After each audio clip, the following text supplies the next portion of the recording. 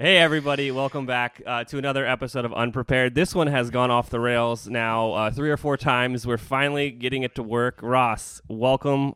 Thank you so much. Let the people know the kind of what Shop Creatify does and kind of how South Africa is dealing with what's going on in the world.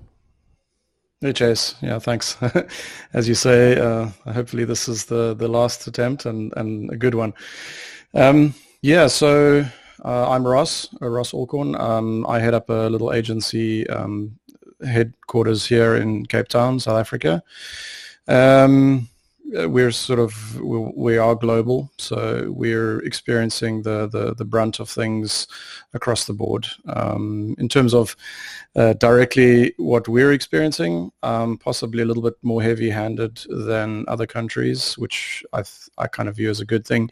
We're in complete and utter lockdown. We can only go out of our houses to fetch groceries or medicine. Anything else is subject to a fine or prison. They've got roadblocks all over there. They've got the police out, the army's out. As I say, I kind of view it as a good thing. It sucks to be stuck inside, but there could be worse things, you know. And we've actually got a very, very low count at the moment. I mean, I don't know how it's going to progress, but I mean, under 30 deaths across the whole country. It's 57 million people, if I'm not mistaken, and less than 30 deaths. That's pretty good. So far. You know, being in the e-commerce space, we're trucking along. All of my guys seem to be safe, spread out between Europe, United States, and here. All in varying degrees of lockdown. Nobody that I know, nobody on my team is infected, nor their families that I'm aware of. And on the most part, our clients are also doing okay. We've had one client put things on pause for 2 months, but I think they're aware of the fact that things are going to pick up afterwards. I mean, their product is not something that's going to go out of fashion, or the new normal is not going to eradicate it as a desire for the consumer. And some of the others have actually prospered, you know, especially the ones in the what one would call essential services like pet food, for instance. We've got a client that is in the pet food market, and they're doing really, really well. So it swings and roundabouts, eh? Yes, I mean, there's a lot to be worried about. I'm buying so much stuff online that I typically don't, just because it's one less trip to the store. Yeah, I mean, that's one interesting thing also here is that they have a complete lockdown on non-essential shipping of products. My 9-year-old daughter in grade 3 is starting e-school again on Monday, and our old computer conked out over the holidays, so I need to get a little, you know, mid-range laptop, and I can't. It's not deemed essential, so I had to go to the police station this morning and get an affidavit, and then I can go to the store and they'll allow me to purchase a laptop, because without the police saying that I'm allowed to, I'm not actually able to. So, oh man, that's wild. It's quite crazy, but you know, they're dealing with it the way that they feel that it needs to be dealt with, and I take my hat off to them. And you know, it's an unfortunate but positive thing, you know, the way that they're handling it.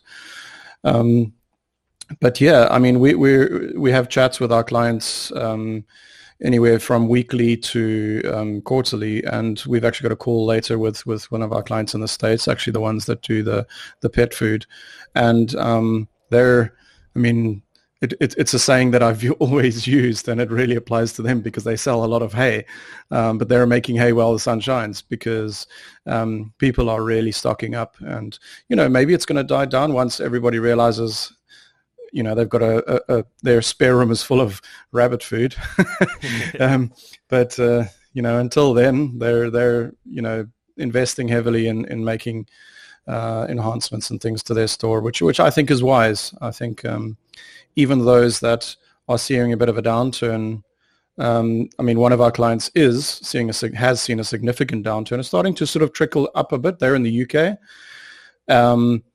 but they are spending the downtime really improving product descriptions and eradicating pain points and handing over support to their logistics partners, and the things that they've been putting off because they've been too busy, and now that things are quiet, they're not just sort of whining and sitting there on the couch complaining about having to eat cereal like Cardi B did this morning. I think it was a parody, but Yeah. yeah. So yeah, definitely on the most part. I mean, if you speak to me, I'm quite positive about things. I mean, yes, there are really bad things happening, and absolute, complete and utter sympathy to anybody that's adversely impacted by this. But from an economic perspective, I mean, one has to embrace the reality. There have been, and there will be layoffs, businesses that close. But by the same token, there are going to be those people that their hands are forced, and they're going to have to start their own businesses or improve or pivot or whatever it is that they have to do to make things work. There was actually an amazing article that you might have seen by Clavio, however you pronounce it. It's different everywhere.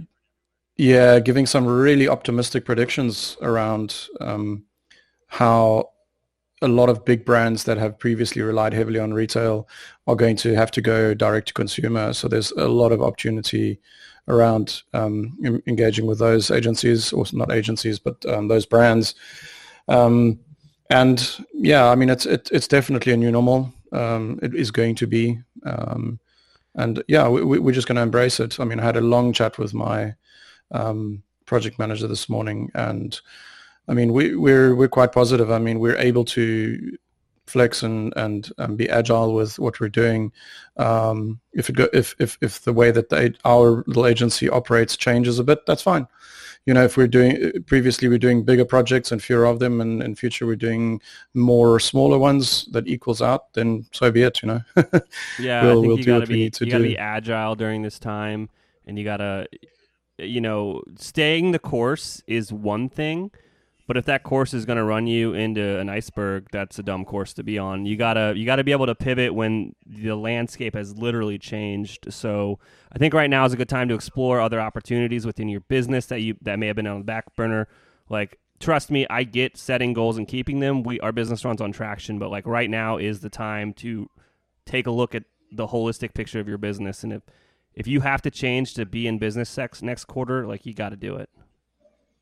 Yeah, it's interesting you say that, because this morning I also cleaned off my whiteboard and sat at my dining room table with a marker, and I was writing out all the bits and pieces of the business, and what should be optimized and what we should focus more heavily on, and so on. I'm just given the new.